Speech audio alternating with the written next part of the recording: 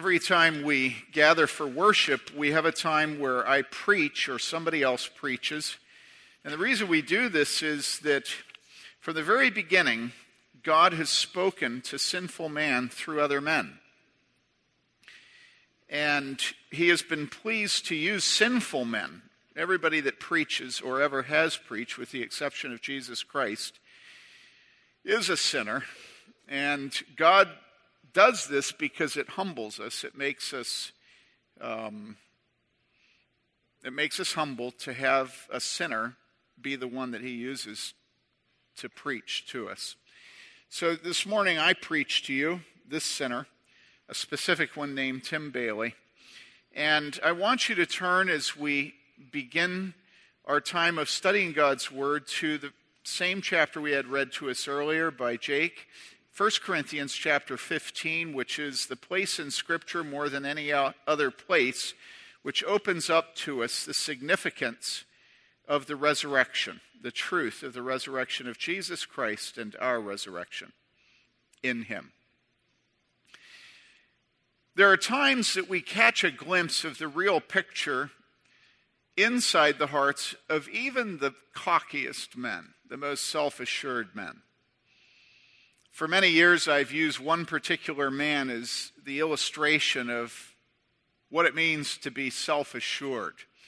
And that man recently has come into greater prominence in the media, but he's always defined for me what it means to be cocky or to be proud. And the man is Donald Trump. Donald Trump, years ago, was interviewed, and the interview was published in the Chicago Tribune, and he was talking all about everything he had done and how much money he had and about who he was. And then at the very end, the interviewer asked him a question about death. She asked him whether he was worried about death. And here's how Donald Trump answered. He said, "No. I'm fatalistic, and I protect myself as well as anybody can. I prepare for things, but ultimately we all end up going. No, I don't believe in reincarnation, heaven, or hell. But we go someplace. Do you know? I cannot for the life of me figure out where." And I think actually Donald Trump probably speaks for most of those who are in church most Sunday mornings. I think despite repeating the Apostles' Creed or the Nicene Creed, despite reading chapters like 1 Corinthians 15, I think that most people who are Americans and Christians would deep down inside mimic what Donald Trump's saying when he said, "Do you know, I cannot for the life of me figure out where." Scripture speaks of this fear in Hebrews 2, verses 14 and 15, where it says, "Since then the children share in flesh and blood, he himself," and it's referring to Jesus here, "he himself likewise also partook of the same." So Jesus, God's Son, was sent here to earth and took on flesh. He became incarnate, so that he himself would understand and share in our flesh and blood. He himself likewise also partook the same, that through death he, the Son of God, might render powerless him who had the power of death, that is, the devil, and might deliver those who through fear of death were subject to slavery all their lives.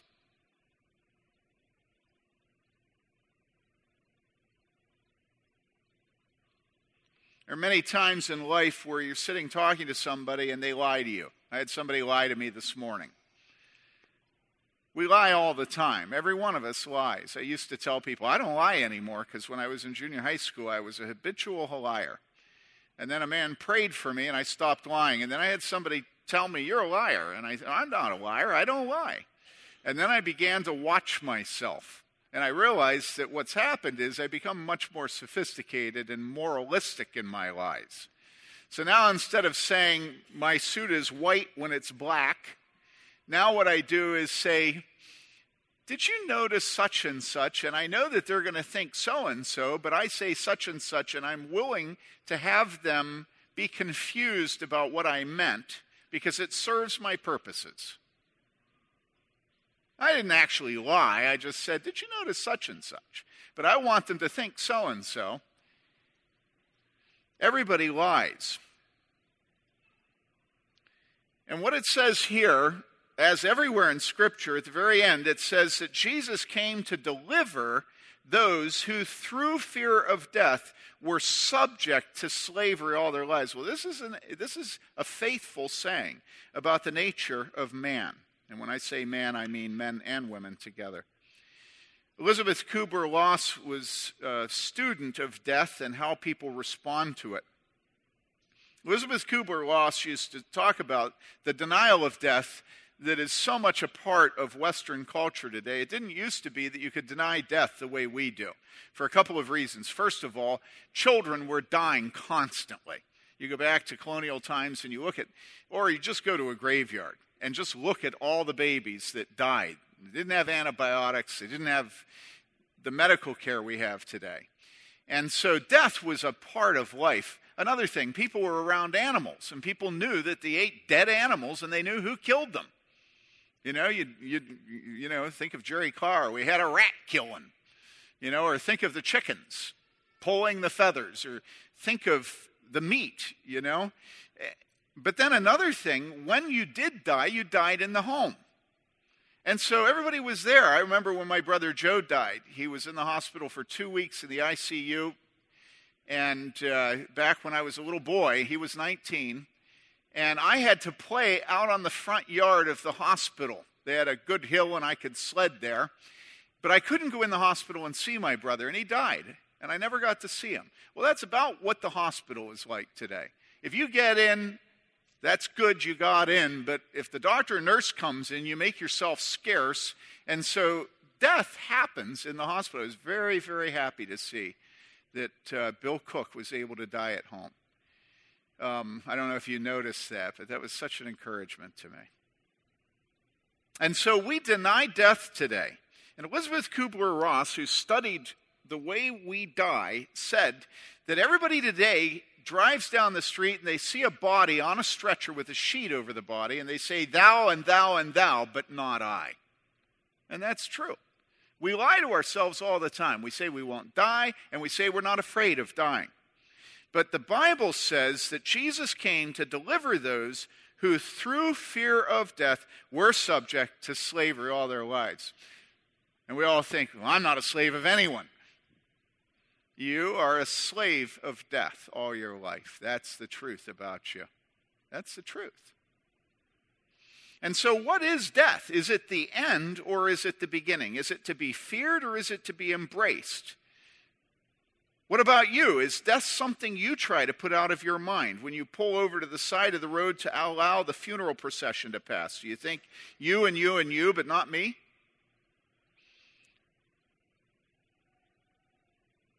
Short time ago, there was a young man in our church who was describing being with a friend of his. And he was bragging to me about how he was on his four-wheeler and that he was in his friend's backyard and that they were going, he told me, 80 miles an hour over jumps. And I looked at him and I said, you will die. And I could tell it hadn't registered, Does anything register with me when I'm young? Nothing. And so I said, listen to me, you will die. And it was not but a couple of months. And then his friend, who he rode with, died on a four-wheeler. And I've lived long enough to see that when the Bible says that the man that resists instruction dies, that it's not speaking hypothetically. That it's not a concept that you can take or leave. It's a reality. And the truth is, every one of us is going to die. We will die. And during our lives, for most people, fear of death is a slavery of their lives. And so I ask you, when you lost your father or your mother, did you say goodbye forever? Do you grieve for your wife as those with no hope, or do you say, see you there? One of the most beautiful things I've ever had the privilege of being a part of in my life was when I first became a pastor, being asked to go out to the home of Josie Dykstra. And I've mentioned her before. She was Dutch, and so she was much. And she stood, I want to say, about... I'll bet she was 6 feet. And she had either a cousin or a brother who stood about 6'8". And he was about 90 at the time, and she was, I think, like 88. And she was dying, and she was at home. She was in a big bed. And the family was gathered around at the foot of the bed, and she was a godly woman. When I first came to the church, she said to me one day, she said, I think she actually wrote this to me. She said, Pastor Bailey, would you please preach on Amos? Well, every new pastor would just love to jump right in to Amos. If you don't know, Amos is a pretty intense Old Testament prophet. For instance, he condemns the women for lying in their couches and demanding that their husbands bring them food and drink. You know, and it has no application to life today, so why would I? And so here's this older mother in Israel, this godly woman, and she tells me she wants me to preach from Amos. And why? I remember she said to me, because nobody fears God and no one speaks of sin anymore. Well, here she was dying, and we're in the room, and her brother, I'm going to assume he was a brother, I think, do you remember? Was he her brother? Yeah. Sam was there, and Sam was godly. Sam was this wonderful man of God. Oh, you know how you know whether somebody's a man of God? If they're a widower, and you go in their home, the way you know, it's not how clean the bathroom is. It's a joke. You go in their home, and what you'll find is a Bible there, a thick, large print Bible, and you'll see that all the edges of the pages are just filthy dirty. That's only one of the ways you knew Sam was godly. So there's Sam, and he always wore a zoot suit from the 40s. You know, he had these suits that came way down to his knees. So probably the suit would have been like a full-length skirt for me, right? And there he was beside her bed, and she was lying in bed, and Sam was not allowed to drive after dark because of his failing eyes. He still drove himself. And he came over to the bed, and he leaned over, and he kissed her. And he said, see you there, Josie. See you there. It was a wonderful, wonderful strengthening to me as a young pastor to see such a beautiful thing. Josie dying at home, surrounded by the family. We were singing hymns before he did that. We sang after he left, read scripture. He says, see you there, and he goes home. How beautiful.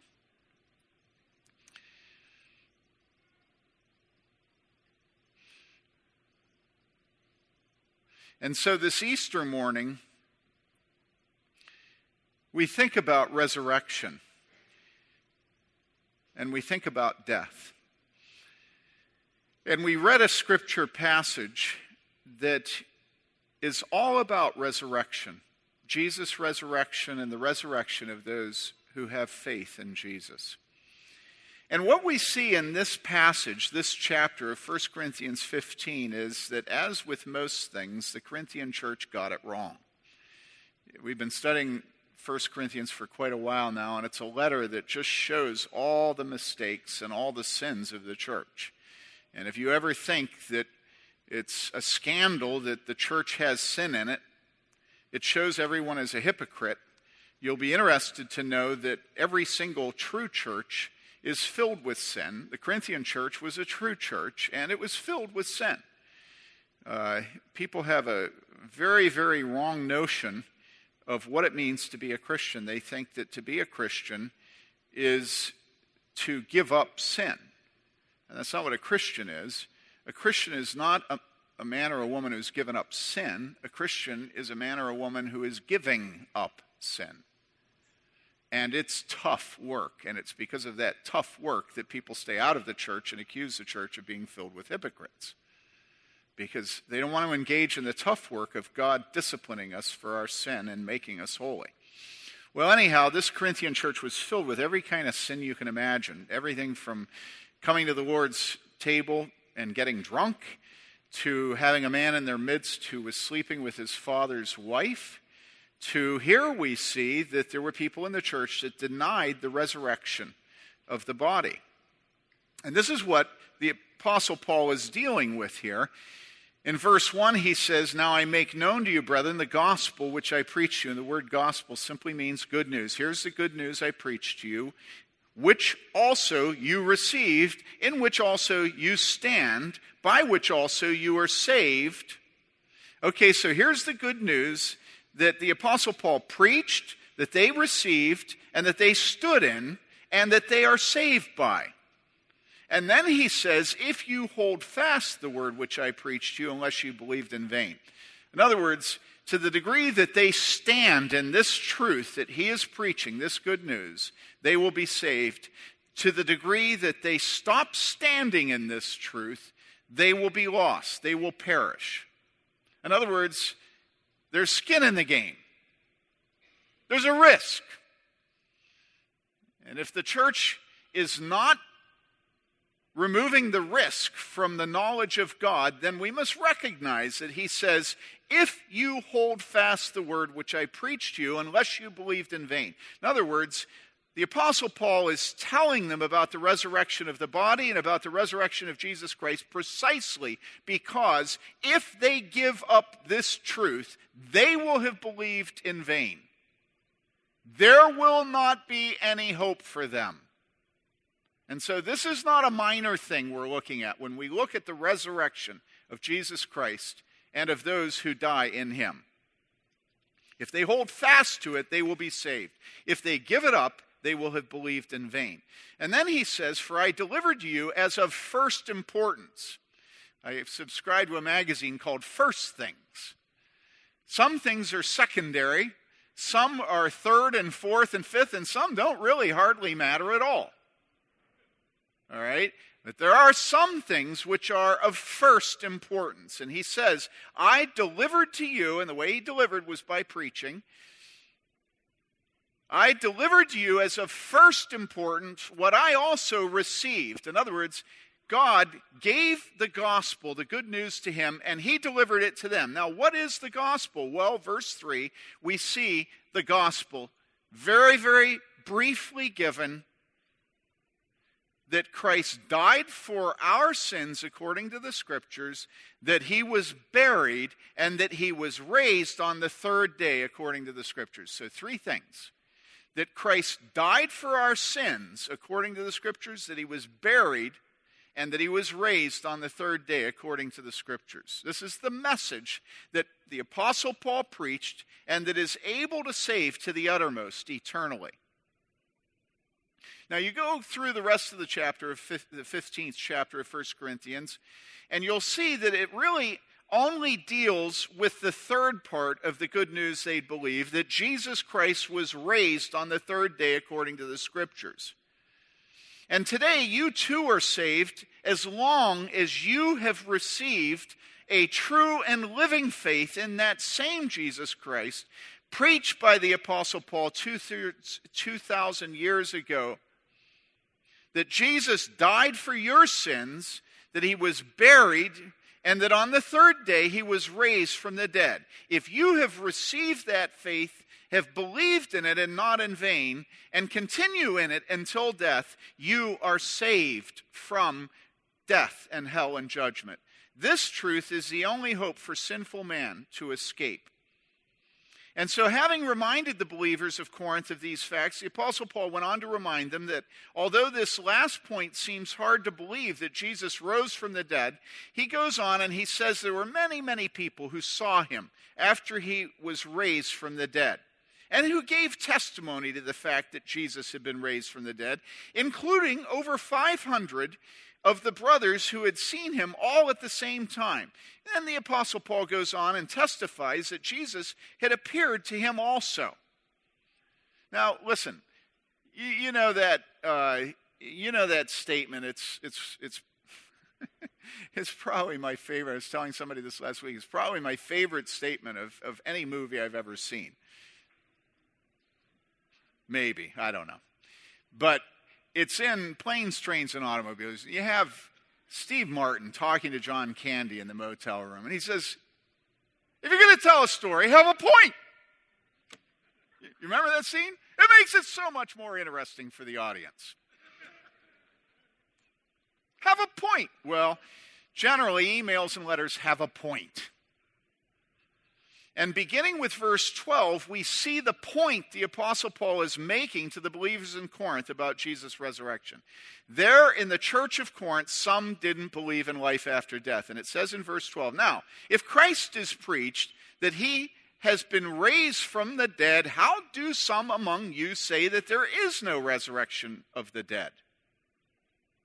So, these brothers in Christ allowed that somehow, in some way, Jesus rose from the dead. Today we might hear them saying something like, Jesus is alive! Right? Jesus is alive!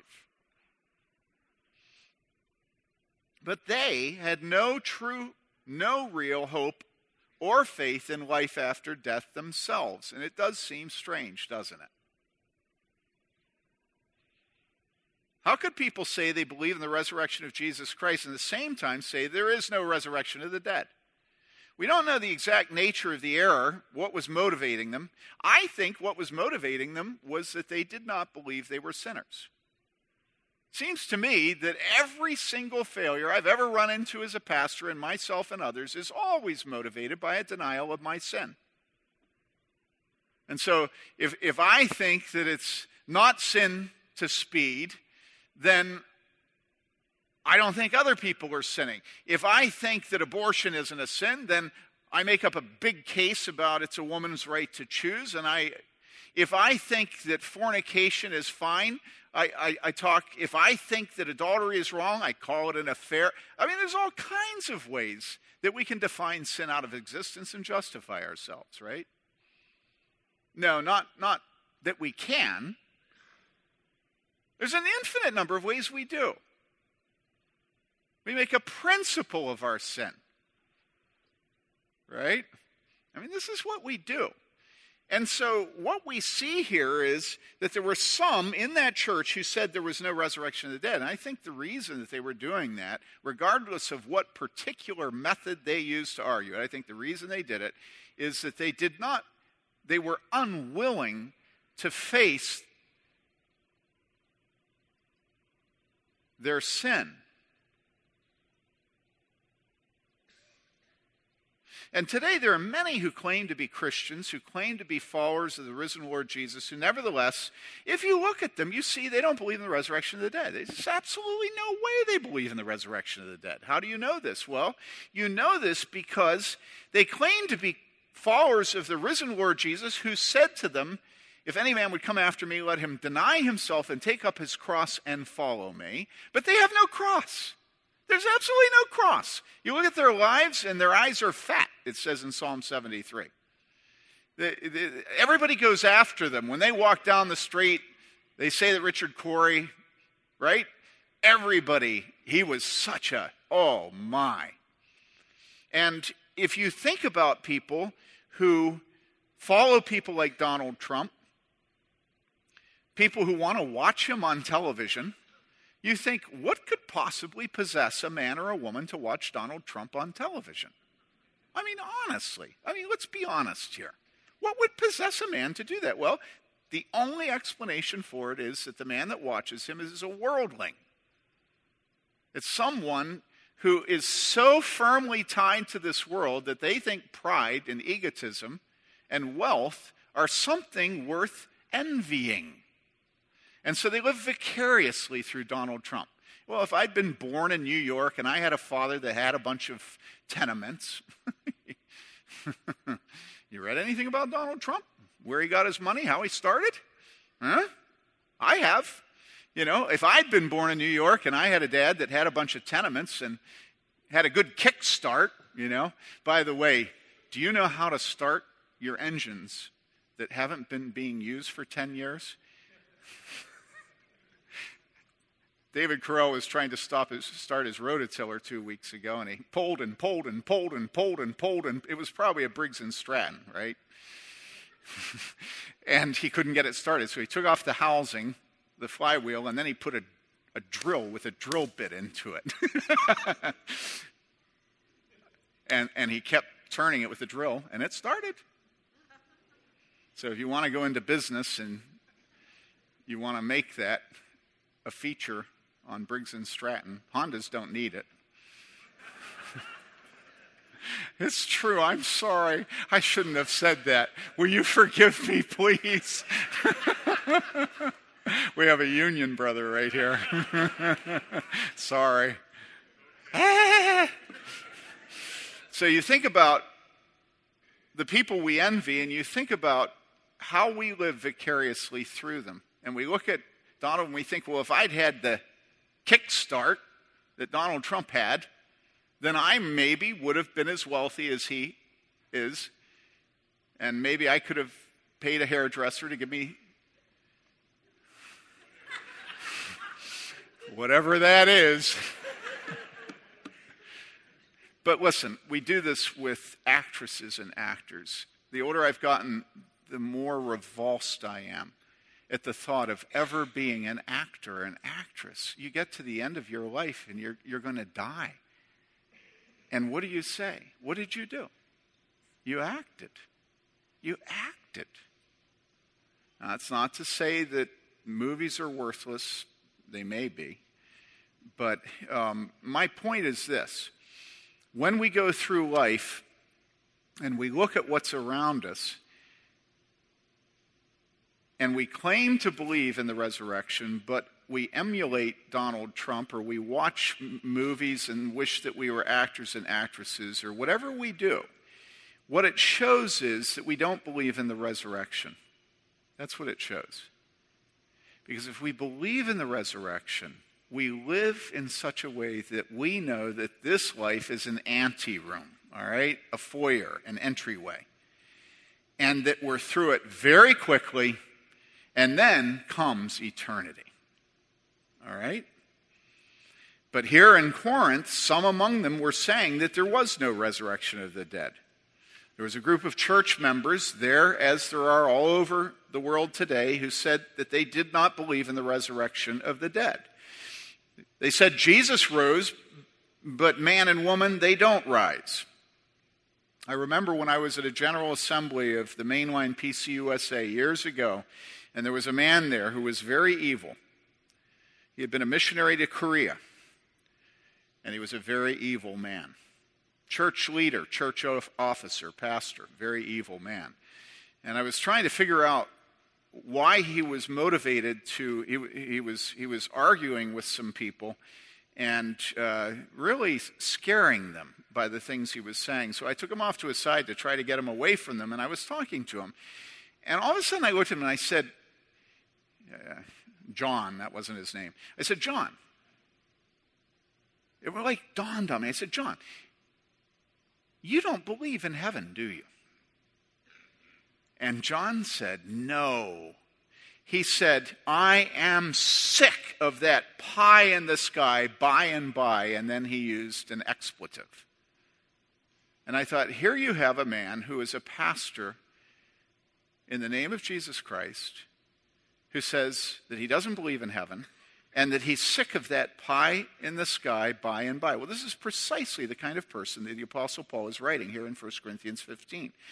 This is somebody who is so materialistic, so worldly, so caught up in wealth and pleasure, so caught up in their degrees, so caught up in the joys of marriage or their grandchildren, so caught up in travel, who knows what they're caught up in, that heaven has no allure to them. It is not in any way enticing to them. They have no faith in heaven. They have no desire to go to heaven. In fact, they look at heaven as evil, and he went on to explain that heaven is what keeps us from doing the work we need to do here on earth. And what was the context for the whole discussion?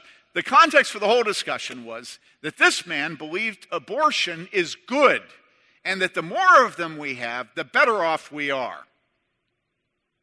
And so you push underneath him, and you keep asking him questions, and finally it comes out he doesn't believe in heaven.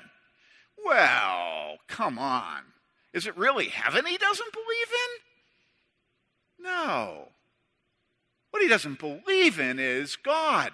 He doesn't believe in judgment. He doesn't believe in hell. That's what he doesn't believe in. He does not believe he will ever face God and give an account. And so, if that's the case, then his actions and his words make perfect sense logically, don't they?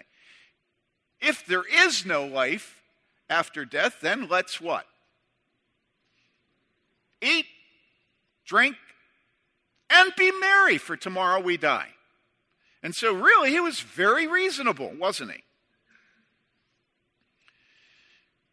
Always, across history, no doctrine has caused Christians to be scoffed at and scorned by all the wise men of this world more than this precise thing, that we believe in the resurrection of the body, of the wicked to eternal death in hell, of the righteous to eternal bliss in heaven in the presence of the Lord. That thing that Eric Clapton sang of, to live in the presence of the Lord.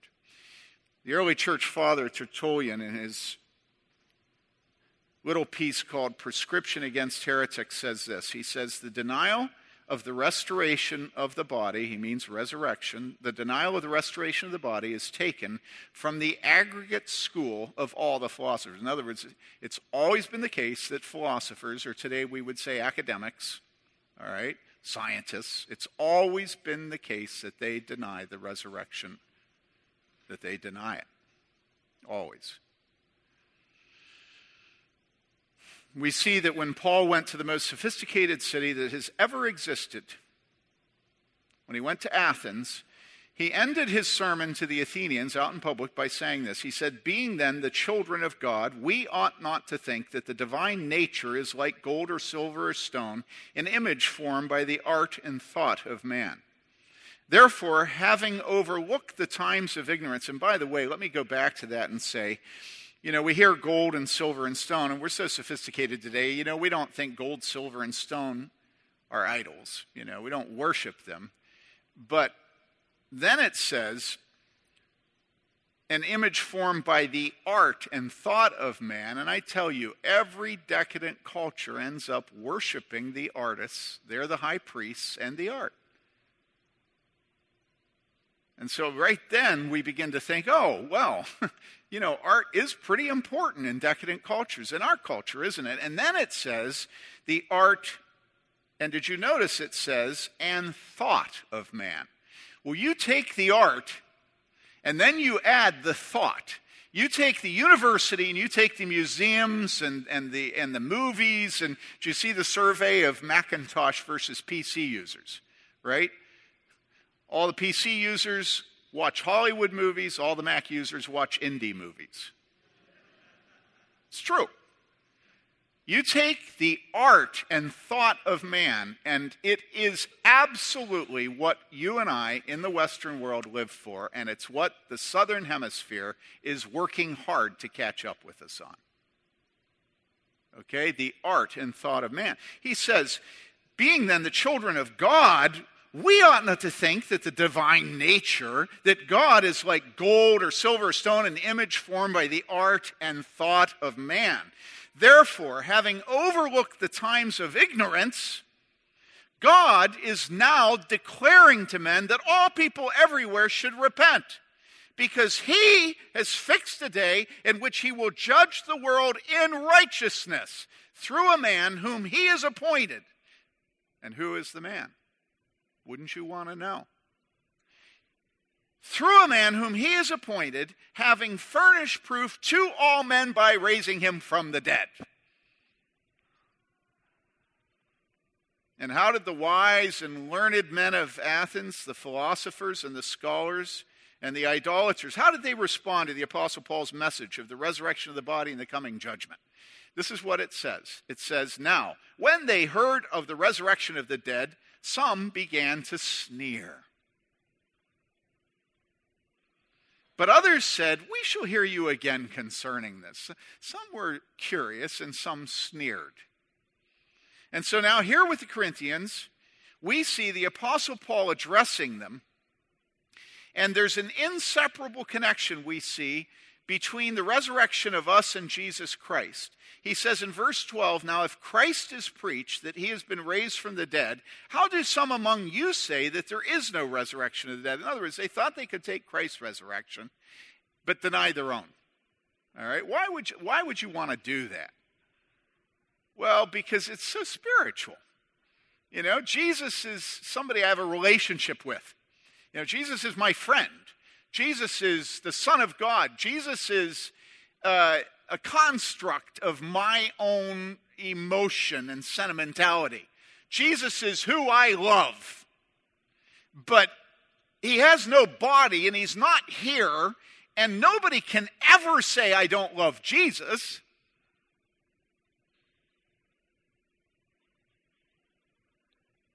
And so Jesus rose from the dead. Jesus lives. You know what I'm saying? Jesus. You know what I'm saying? Jesus lives. You know?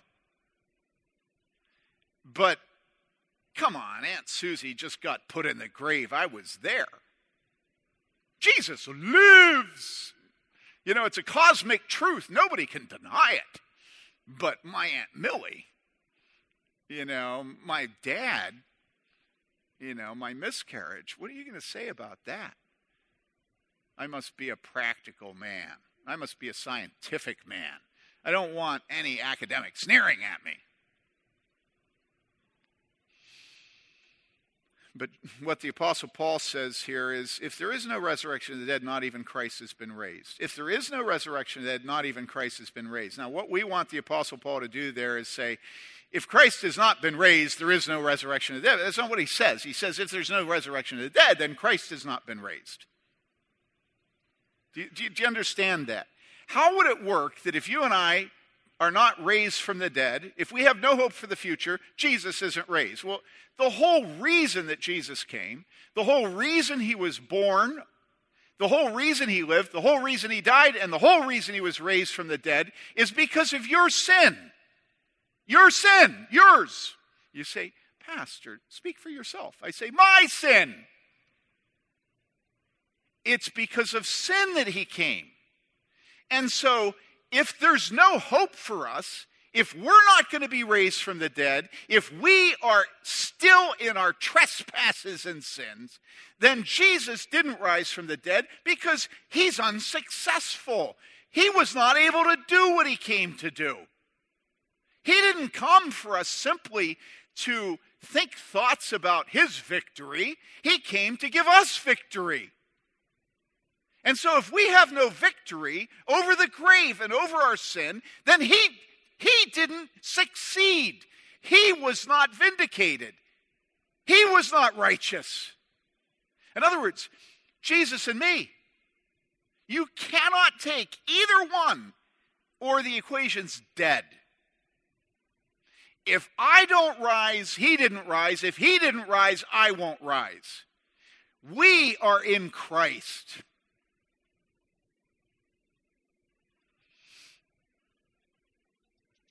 And then the Apostle Paul says, moreover, we are even found, verse 15, to be false witnesses of God, because we testified against God that he raised Christ, whom he did not raise, if in fact the dead are not raised.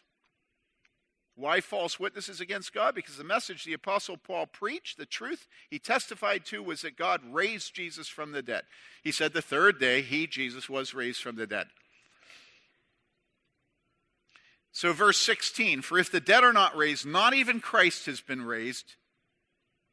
And it's very interesting. I've preached on this passage before, and so I was looking at this, and it says, and he was buried and he was raised. For if the dead are not raised, not even Christ has been raised. And I noticed in my sermon that I've always said before that Jesus rose. And I've always put the power in Jesus. And all of a sudden it hit me that Scripture doesn't put it that way. Scripture puts it as Jesus being passive. It says, been raised. In other words, God is the one that vindicated his Son. God raised Jesus.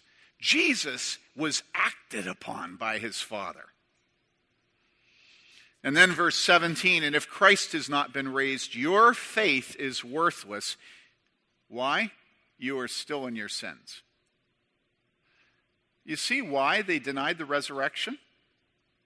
It didn't concern them one bit that they were still in their sins. They weren't concerned.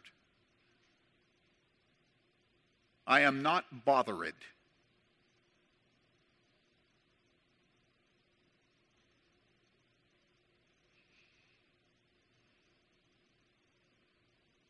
It's just a perpetual, I'm constantly trying to deal with the fact that in our midst are so many who just will not see their sin.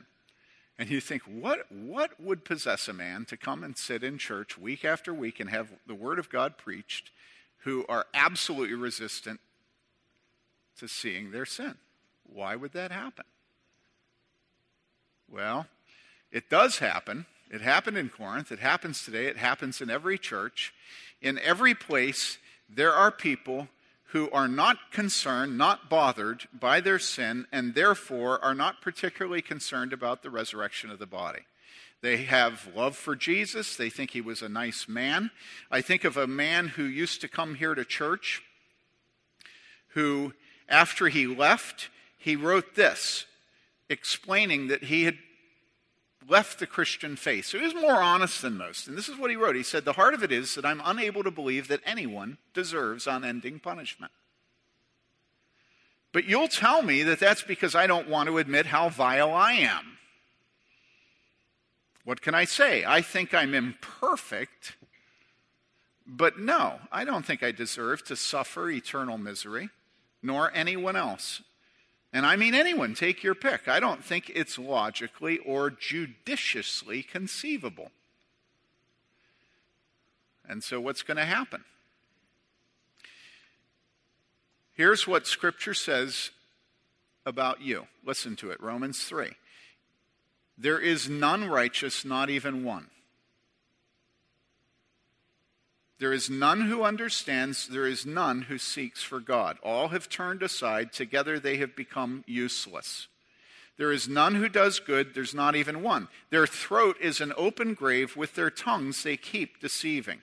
The poison of asps is under their lips, whose mouth is full of cursing and bitterness. Their feet are swift to shed blood.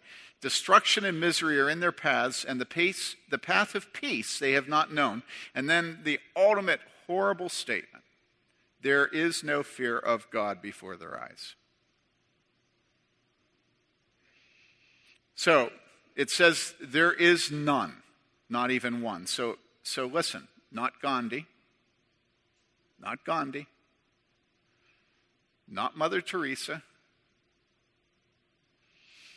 not Francis of Assisi, not Bernard of Clairvaux, not Abraham Lincoln, not the Reverend Dr. Martin Luther King Jr., and not Billy Graham, and not Elizabeth Elliott Gren, and not Jim Elliot, not John Piper, not Abraham, not Bill Cook, not King David, not the Apostle Paul, not the beloved disciple John, not Jeremiah, not John the Baptist, not Moses, not Enoch, not Noah, not Deborah, and not the Blessed Virgin Mary.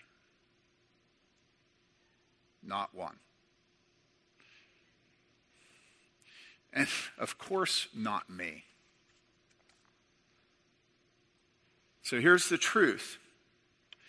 Verse 17, if Christ has not been raised, your faith is worthless. You are still in your sins. If there's no resurrection of the dead for sinful man, then Jesus Christ himself has not been raised. And if Jesus Christ himself has not been raised, then your faith is worthless. You are still in your sins. Here's the truth of God. And it's a more sobering truth than any oncologist has ever given to any person in his office. You are not righteous. You do not understand, and you do not seek God. You have turned aside from God's commandments. You have become useless to anyone, God or man. You do not do good. Your throat is an open grave. You keep on deceiving, lying. The poison of asps is under your lips.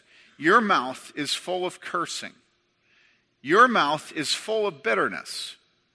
Your feet are swift to shed blood. Destruction and misery are in your path. You have not known the path of peace. And finally, there is no fear of God before your eyes. And so this is your condition. If there is no resurrection of the dead, Jesus Christ was not raised from the dead. We are all about to die and face God with this wickedness that is properly attributed to every last one of us. To me, to you, to my beautiful daughter Michael and Hannah, to my mother, to my grandmother, to Josie Dykstra and Sam.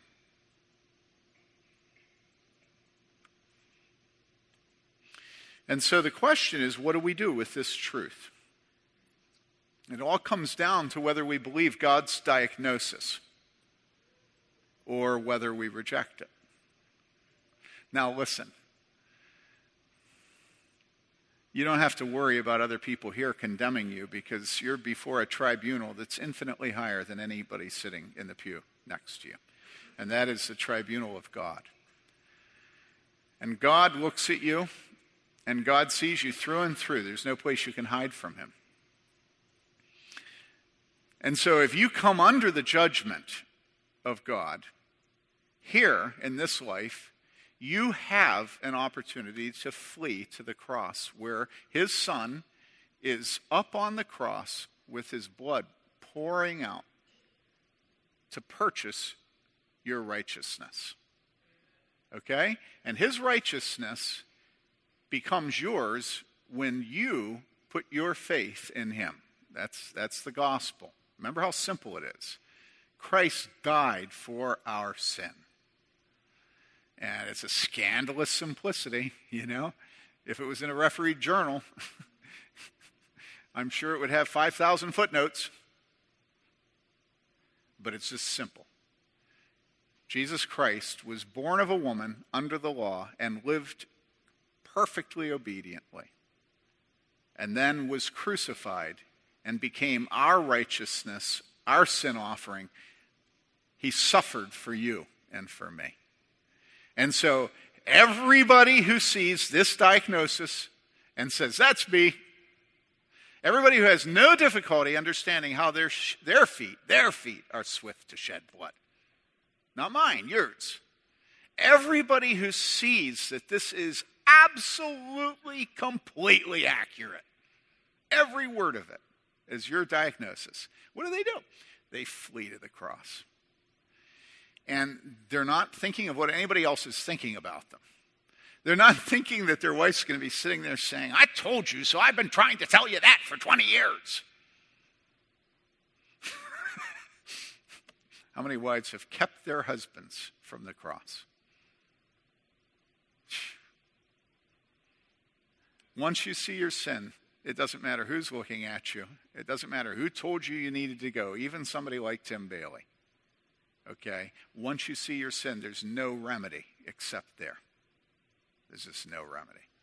And once you flee to the cross, then where is your life? Well, your life has crossed the divide, and it's now in the resurrection of the body and the life everlasting.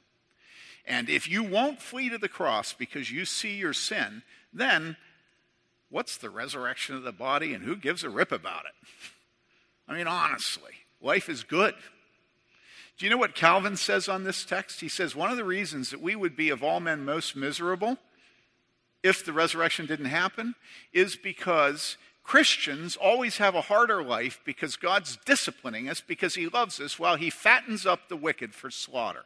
And those are a direct quote. That's the words he uses. And so if your life is good and the resurrection of Jesus Christ doesn't mean anything to you, the reason is that you don't walk around weighed down like Christian in Pilgrim's Progress with your sin. And you really don't accept this diagnosis of Scripture of who you are. You may think this is what your husband's like or your dad, but you don't think this is who you are. Well, Easter's a precious day for us, and it's precious why? It's precious because we are so aware of our sin. And so we come to a day in the year when we look around and we smell lilacs. I got up last night, early this morning, and I went down to the kitchen. It was almost overpowering, the lilacs. There's a little group of lilacs, and what are they doing? They're testifying that Christ is the first fruits. Their smell.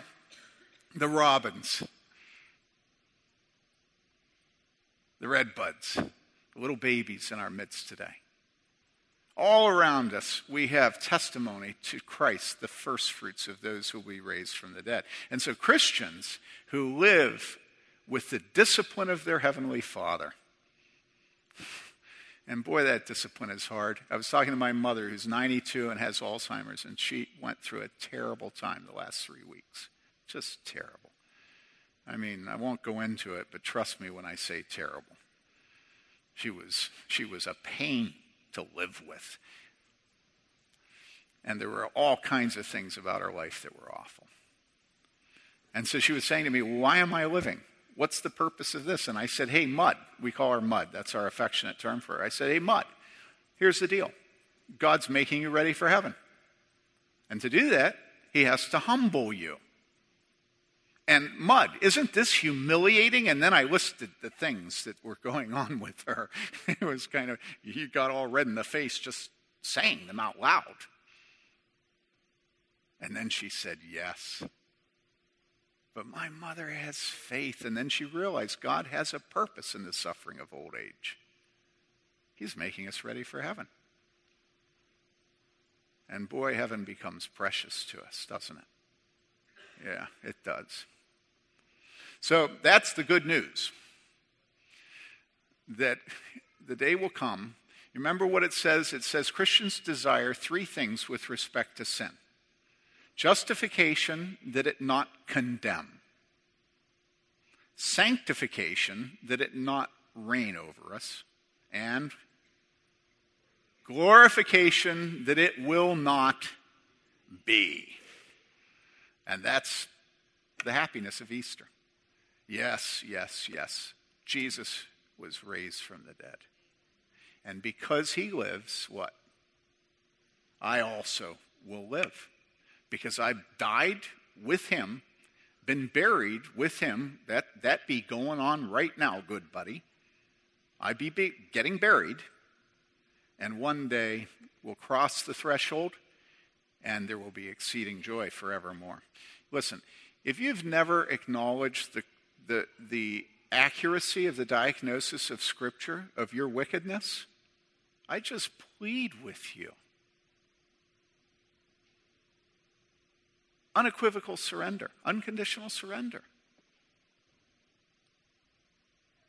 Come to God.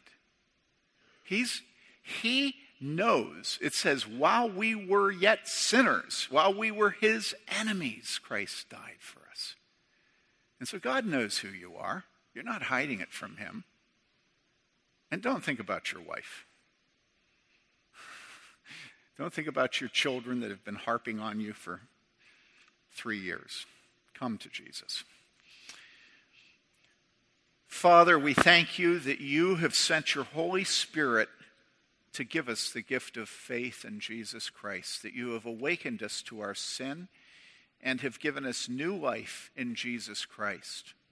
Father, we thank you for the resurrection of the body and the life everlasting. We thank you that Jesus Christ was not abandoned to the grave, but that because of his obedience, you vindicated him. And now you have seated him at your right hand. We thank you that your word says that at the name of this Son, at the name of Jesus, every knee shall bow. Father, those knees that have not yet bowed in this life, we pray that they may bow today. We pray that today they may go home and confess their sins in your presence alone, so that they may be spared the awful judgment that is coming for all those who repudiate and reject and harden their hearts against your holy and precious Son. We pray in his blessed name. Amen.